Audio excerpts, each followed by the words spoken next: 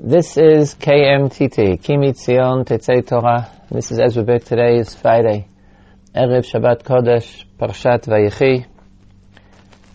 And we're celebrating a number of simchas in this time. First of all, it's the anniversary. It's a year to the founding of KMTT. KMTT began on Hanukkah a year ago with special broadcasts for Hanukkah. The week after Hanukkah, we began the regular broadcasts. And so we have, somewhat amazingly in my eyes, we finished the year. We've kept up to the schedule a few times. Messed up, it's not easy. But basically, we've had one broadcast every day since last Hanukkah. It was vacation for Pesach and vacation in Bein Hazmanim in the summer. We're following the schedule of the yeshiva. But on every regular, what we call working days, every day of Zman, the Zman of the yeshiva, the time of the yeshiva, we've had a half hour to 40-minute broadcast every day. And that's the reason for Simcha. It's an anniversary which, fulfillment of a kind of a dream that people had. The idea bounced around for a long time, and I'm glad we got it off the ground. Personal level, I'm having my own Simcha. Today's the wedding day of my daughter, Batsheva.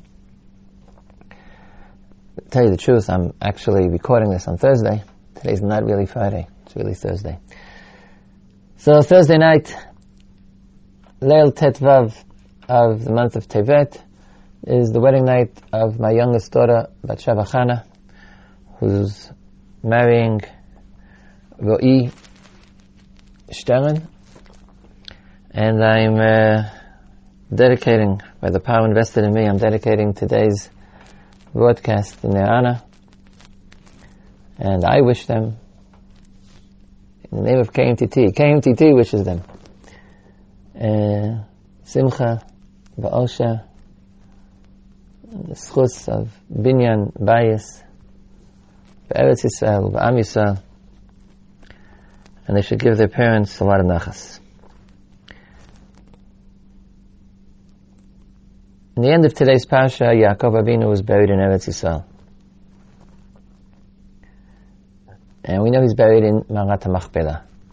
There's a bit of a gap in the description of the Torah. The Torah says that when they got to, at a point that was on the other side of the Jordan River, the Eber HaYarden, so the Egyptians made a big ceremony, big funeral ceremony.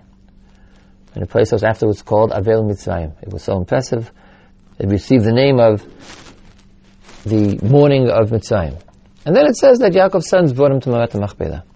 So the Gemara in Sota says that when they got to Ma'arat HaMachpelah, Esav, Yaakov's brother, met them and didn't want to let them bury Yaakov in Ma'arat HaMachpelah because he said that it belongs to him. I imagine the argument was that part of it belongs to him and there was so much space available, and therefore he didn't want to give up the space for Yaakov. Basically he's claiming that he's the Bechor, which he's not, but in any event, he argued with them. So they said to him, no, but you sold your chelek, you sold your portion in Ma'arat HaMachpelah. And he denied it. So they argued, and Naphtali, who was the swift one of the children of Yaakov, ran back to Mitzrayim. That's what it says. He sped off to Mitzrayim to bring the shtar mechira. They had the deed in which Esav had signed, selling his portion in Ma'arat HaMachpelah to Yaakov. The distance from Hebron to Mitzrayim is 5 or 6 days of a journey in each direction. In the meantime, they're arguing. Chushim ben Dan. Dan had a son, one son named Chushim. Chushim was deaf, so he didn't know what was going on exactly. All of a sudden, he finally asked, and they told him. And he said, this is the language of the Gemara, Ad sheyavo Naftali me'eretz Mitzrayim yehei avi abba mutar bebizayon. What? You're trying to tell me that until Naphtali goes all the way to Mitzrayim and comes back, Avi Abba, Grandpa, Saba Yisrael, Saba Yaakov, will be lying bebizayon, just going to lie out, not be buried. What a bush, what a shame this is. Kam v'karat et rosho shel Esav. He got up, decided to literally cut the argument short, and he cut off Esav's head, and they buried Yaakov. immediately on the spot. In fact, there's a room in Me'at HaMachpelah off to the side. It's not clear why it's there. There are different traditions. One of the traditions that says that's where the head of Esav is buried. A story. Rav Chaim Shmulevitz, the Yeshiva of Mir, asked, why was the Chushim the person to ask this question? They were all there, days were going by. How come the other brothers didn't feel the shame, the busha, and the chlima, and the bizayon of having Yaakov Avinu lie around while they argued with Esau? Why was only Chushim the one to suddenly get up and ask this question and cut off Esau's head? Rav Chaim answered that the answer is explicit, because he was deaf. What is the connection? So Rav Chaim said, look, this is it's a typical, common human reaction. In the beginning, when they met Esau, they thought they would argue with him, they would explain to him. Logically, they would impress him. And they believed in the efficacy of their arguments. After all, they knew that they had a perfectly good argument. They had bought it from him. He should remember they bought it from him. And so they tried to convince him. You believe you're going to succeed. Doesn't work at first, so you continue to argue. And as you continue to argue, you go from one argument to another, and Esau gets a little bit more obstinate. Maybe you get a little bit more obstinate, but in each stage you're getting used to being in an argument. And it becomes a normal situation in your eyes. I mean, you know that you're not going to allow Yaakov to be not buried at all, obviously, but in the beginning you argue, and then you argue some more, and then you argue some more, and the emotional reaction, the shock of seeing Yaakov's body lying unburied is muted. In short, nature of man is that it's possible to get used to anything and everything, no matter how bad. Chushim, though, was deaf. He didn't know what was going on. He wasn't involved in the arguments, and therefore he wasn't subject to the regularization, to the habituation of the situation. He was out of it. He drew in the argument. He went into something else. All of a sudden, he came back and it just struck him as one blow. 3, 4, 5 days have gone by, and Yaakov Avinu was lying, unburied. So he therefore had the reaction, not the intellectual thought, gee, what should we do? We should cut off Esau's head. But he had the emotional shock, the moral reaction, which led to what he did, kam ve'asah ma'aseh.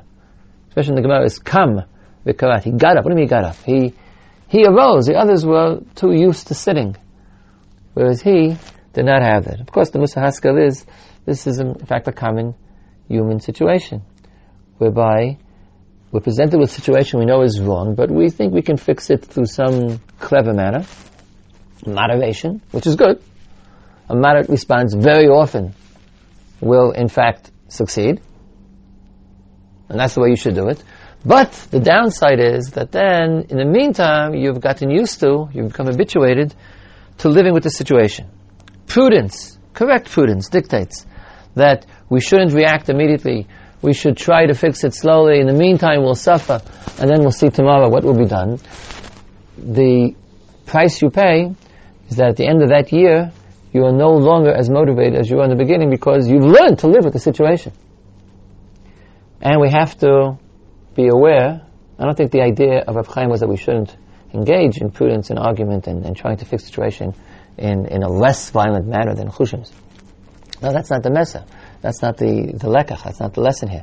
But the lesson is that all the time you have to somehow try to protect yourself from being habituated to learn to live with evil and with problems and with unbearable situations, which become bearable simply because you've borne them for so long. The examples are legion in our personal lives and our national, political lives.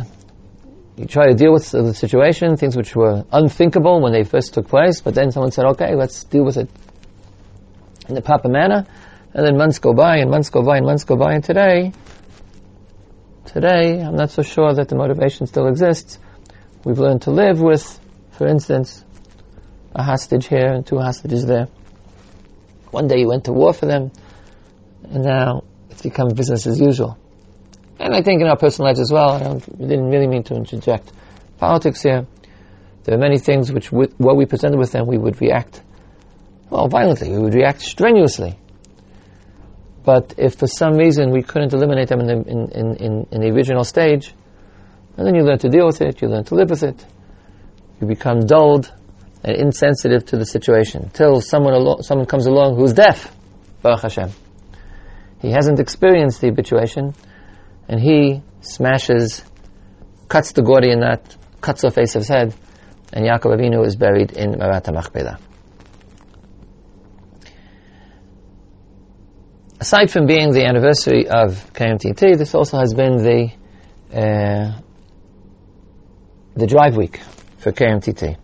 Thinking about KMTT after 1 year, I'd like to ask the following question. Is this revolutionary?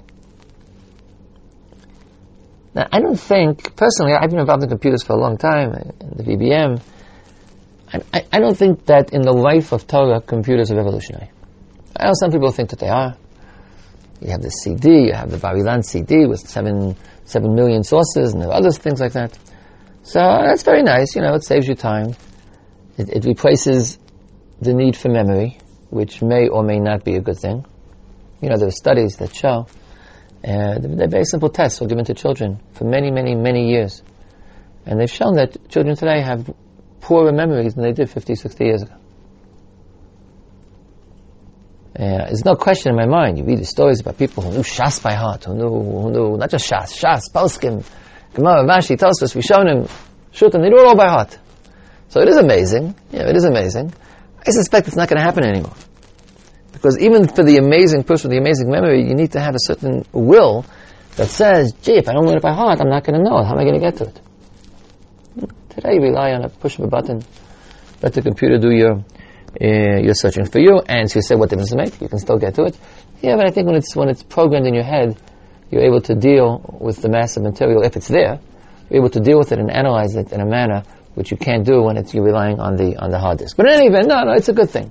It's a good thing, but that's not revolutionary. Learning is still learning. Has the computers changed the way we learn? I don't think so. But what is revolutionary is the distribution method. And that's what we've invested in here. The VBM, for instance, is just text. I could send it in the mail. I just can't afford to send it in the mail. And many of the readers probably wouldn't have asked to receive it in the mail, as opposed to the simplicity of simply pushing a button and getting on your computer where you're getting mail anyhow, and you're on the internet anyhow. And therefore we have 24,000 people enrolled in the VBM, which would not have been true in any other method of distributing Torah. Then we get to KMTT. KMTT is only a distribution method. The Torah is the same Torah. In fact, it's not even as good. Well, we've limited ourselves to a certain kind, just amount of time. It's only half an hour. In yeshiva, we don't give shiur for half an hour. I haven't given a shiur less than an hour and a half since I'm in yeshiva. I'm supposed to give an hour and a half. Usually I give 2 hours. Not because I'm being generous, because I can't stuff it into an hour and a half. It's not the Torah here that's been revolutionized. It's a distribution method. In order to hear a shiur in Yeshivat Har Etzion, you have to be here. You have to come to Alon Shvut. You have to enter the room. Podcasting distributes it around the world. But I think KMTT is more revolutionary than that. It's not just distribution, but it's changed. It should change. I hope it will change the way in which we evaluate our time. The fact is that till not too many years ago, and for hundreds, I think even thousands of years before that, Torah didn't belong, Torah as learning, did not belong experientially to Klal Yisrael, to the average Jew. I'm being careful. I think Torah belongs to all the Jews, but in fact, experientially, learning Torah, Am Yisrael was divided. I'm speaking of people who accept Torah mitzvot, which was, for the most of Jewish history, the mass of the Jewish people. So, a Jew was Shomer Shabbos, but rabbis learned Torah. Talmidei Chachamim. Talmidei Chachamim was a kind of a person. In Eastern Europe, we think about the classic age of the yeshivas. When Volozhin, in the 19th century, when Volozhin was practically speaking the only yeshiva in all of Europe and it had 200 students, people learned in homes. They learned by the local rabbis. But the yeshiva of Volozhin had 250 students. And it's very noticeable. If you know stories from Volozhin, so it seems like everybody there had a title instead of a name. You were called the Shnipashnaka Ilui, or the Mira Ilui, the Hudson Platza Ilui. How come they were all Iluyim? Everyone there was called an Ilui. Ilui means a genius. The answer really was because, relatively speaking, that's what they were. In every town, one student maybe would make it to the yeshiva of Volozhin. Everybody else learned till the age of 10. And then went out and got a job. So they could learn, they could read Rashi and Chumash, they could go hear a shir once a week, maybe. But Torah didn't belong to Am Yisrael. It was divided up. There were plain people who did mitzvahs, and the elite, the intellectual elite, who learned Torah. Today, we're all better educated than our great-grandparents in general. I think we have the ability to learn Torah better. We also don't have any time. Most people, when presented with the need, the mitzvah, forget about the mitzvah, the opportunity to spend a regular time learning Torah, will look sorrowfully at their schedule and say, yeah, but I have no time, I'm too busy. It's true that I make 100 times more of an income than my great-great-grandparents, but there's no way to divide it up. That's the way I have to live. And podcasting, KMTT, is a solution to a problem which probably didn't exist more than a generation ago. But something revolutionary has taken place in Am Yisrael in general, without connection to the internet. And that is that most Jews, most Jews who observe mitzvot, and frankly a lot of Jews who are not fully committed to mitzvot, feel a need, an existential, a need of identity to engage in learning Torah. I think it's more than a mitzvah. Sure, I think we've convinced people there's a mitzvah to learn, which wasn't true.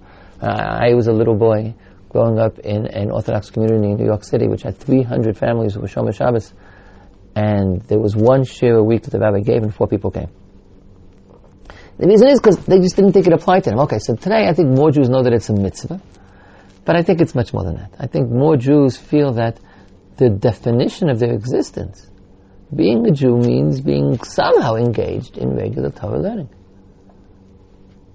Beyond the technical mitzvah that says V'gita Yom V'layla, and according to the simple pshat of the Gemara, you can be yotzei, you can fulfill that mitzvah with one pasuk in the morning, one pasuk in the evening, which you do when you say Shema. So it's true, the Ran in the Dam says it's not the pshat, and you have to learn more than that. Lo yamush sefer Torah mipicha. But there are opinions that say that to be yotzei, to fulfill the minimum obligation, you're all okay. But the Jewish community today has finally understood that which was implicit when the Torah was given in Har Sinai, that the Torah is the definition of the Jews. If the Torah is not in your mouths, if you're not growing in Torah, then you're dead in Torah. And the rabbis are not your agents to learn for you.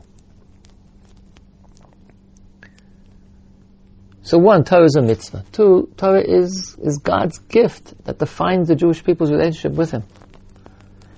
And 3, frankly, we're living in a democratic era, and Torah is also become democratic. You don't give it to somebody else and let him play with it while you go do something else. If Torah belongs in theory to Am Yisrael, it has to belong in practice to Am Yisrael. And the way it belongs to practice to Am Yisrael is for every single Jew to engage regularly, on a daily basis, in the study of Torat Hashem Tmimah. Pasuk in the end of Parshat Ki Tavo, Moshe Rabbeinu says to Am Yisrael, "V'lo natan lachem Hashem lev ladat ve'ozon lishmo v'ayin lirot ad hayom hazeh." God has not given you a heart to understand and an ear to hear and an eye to see until this day. So Rashi there quotes a medrash, Shamati, he says. It's an uncited, undocumented medrash that says what happened on that day. It tells the following story. That day was the day that Moshe Rabbeinu finished writing the Sefer Torah, and as God commanded, He gave the one copy of the Sefer Torah to Bnei Levi, to the servants of God, to keep, to protect. And when He did that, the whole Jewish people came to complain. And they said, why are you giving the Torah to your own tribe? Tomorrow, they claim to Moshe, tomorrow Shevet Levi will come and say, the Torah belongs to us and not to you. V'samach Moshe Ma'od. Moshe Rabbeinu was so happy this complaint. He didn't give them the Torah, he kept it by Bnei Levi, but he was so happy to hear the complaint. He said, Hayom hazeh, lo natan lachem Hashem lev ladat va'ozen lishmo va'ayin lirot ad hayom hazeh. Today you finally achieved a heart to know, an ear to hear, and an eye to see.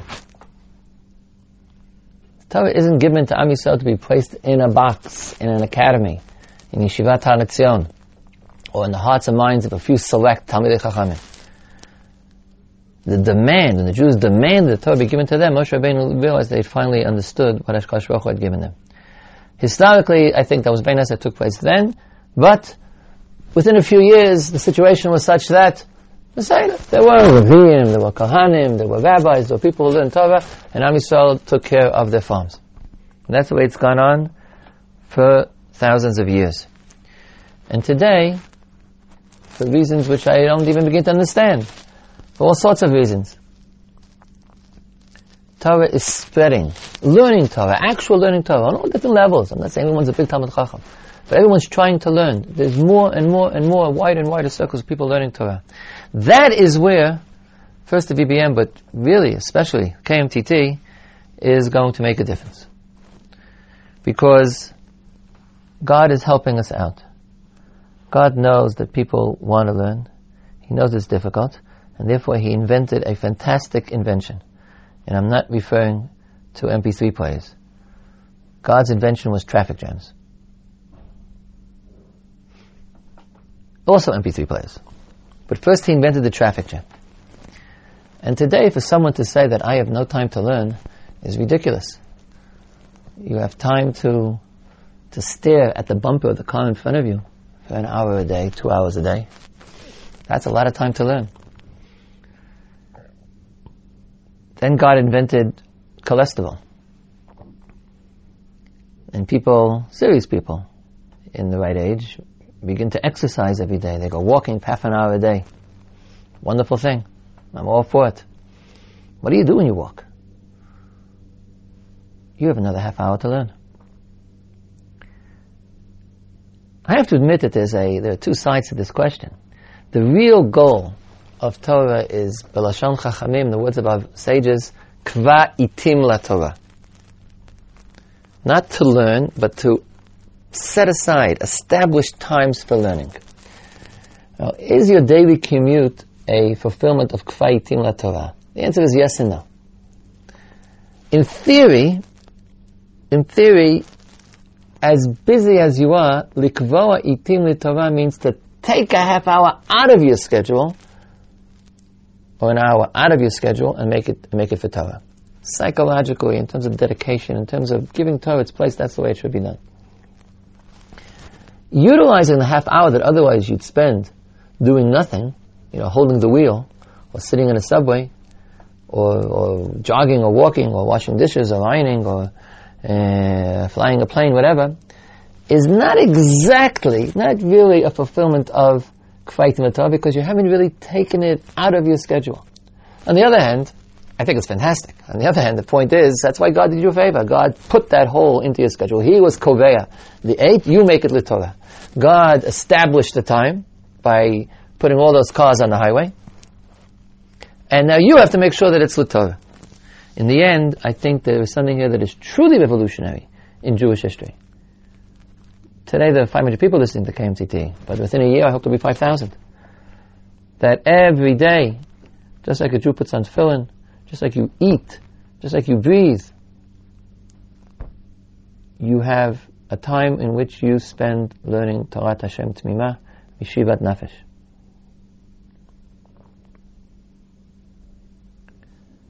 And that is a dream of generations. In my heart, I believe that if Torah becomes Nachalat Yisrael, the true inheritance of all Jews, that is ultimately the true Geula, both the cause and the fulfillment of Geulat Yisrael.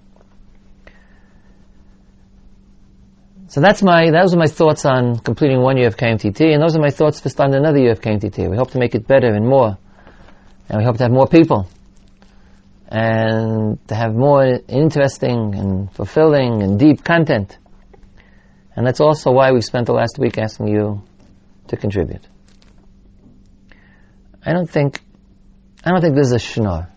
This is not. I didn't think of this week as being your typical, very important, but nonetheless typical Jewish organization asking for money to do good things. I think we do good things, and I think if anybody, listener or non-listener, if you know somebody on your block who would like to support a good thing, a wonderful, fantastic project, let him donate money to KMTT. But I was really, in this week, I was turning to the participants, to the listeners, to the Torah learners, to the people who are part of the revolution of Torah B'Am Yisrael, and aren't merely supporting it. And so I don't think of myself as being as asking for donations. I'm reminding you of your participation. There are two sides to Torah. There's the intellectual side, and then there's the making it all possible. You want to learn. Put your ears, connect your ears to the iPod, but also put the nickel in the Nickelodeon to make sure that the iPod keeps working. If you want to learn, you have to pay for the batteries of the MP3 player. You have to make sure that your computer is connected to the net. That's part of learning. Well, make sure that we have the ability to do this. It's not going to cost a lot of money, but nonetheless, it's part of it. So as you see it, as you can, as you're able, as you appreciate it, show your appreciation. Help us all start another year, a better year, a bigger year. I don't mean to be melodramatic. Help us change the relationship of Am Yisrael to Torat Hashem. Help us change your own relationship to Torah. Help us make Torah part of the everyday life of every single person. I literally dream of one day going back, visiting in my old birth town, Queens, New York, visiting the world's greatest parking lot, the Long Island Expressway, and seeing all the cars, well, many of the cars, connected, learning a kind of chavusa. You don't know, the car next to you is listening to the same shir that you're listening to.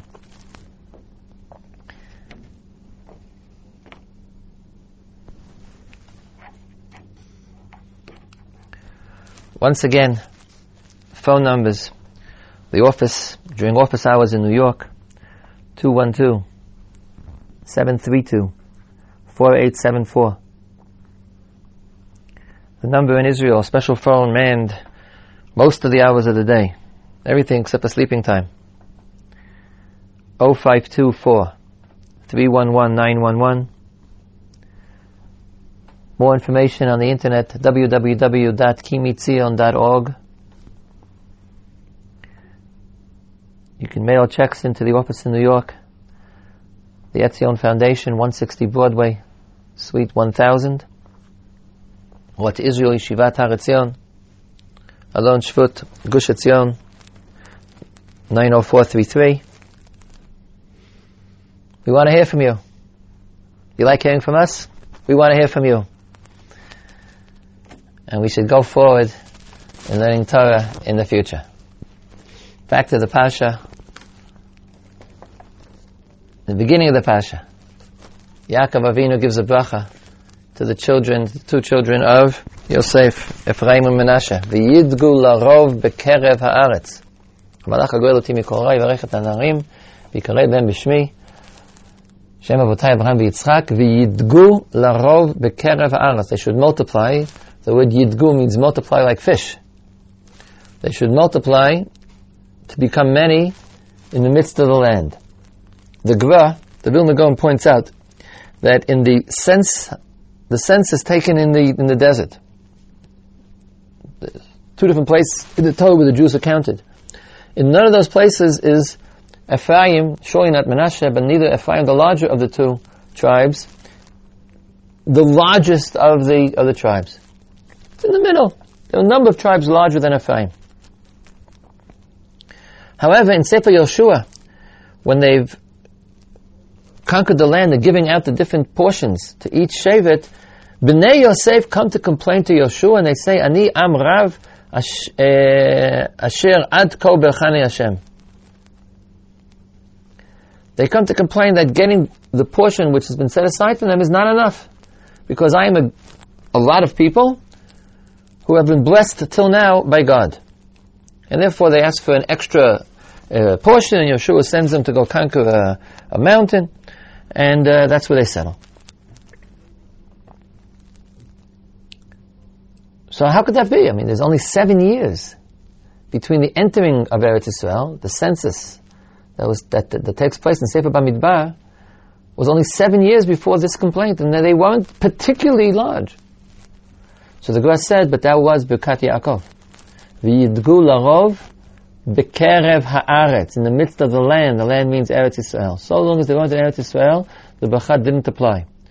But in those 7 years, only 7 years, immediately the bracha of Yaakov kicks in, and Yosef, Bnei Yosef, Shevet Ephraim in particular, experienced a tremendous growth only in those 7 years. Which is why the cheshbon of how much to give them, which had been based on their pre-entering Eretz Yisrael status, they counted the people in order to divide up the land while they were still in the desert, shortchanged them relative to the numbers of Bnei Yosef at the time, 7 years later, the time that the land was actually being divided up, and therefore Yeshua sent them to go capture some more land for themselves. If you remember, this is the bracha which is given to children in Judaism. Birkat Ephraim, Yisumcha Elokim Ke'Ephraim Uchim Nashe. The bracha of Ephraim and Nashe was Yidgu Larov Bekerev Haaretz. There is bracha. We give brachas. Kadosh Baruch Hu is mevarach et Am Yisrael, and we each give a blessing and a bracha to our children. But the fulfillment of the bracha is V'yidgu larov u'bekerev haaretz. Signing off for KMTT at the end of this year. Be back next week with regular programming. Ki mitzion tetzei Torah. Here in Eretz Yisrael, Gush Etzion, Alon Shvot Yeshivat Har Etzion. Shabbat Shalom B'chol Tov. Ki mitzion tetzei Torah u'dvar Hashem miYerushalayim. Shabbat Shalom B'chol Tov.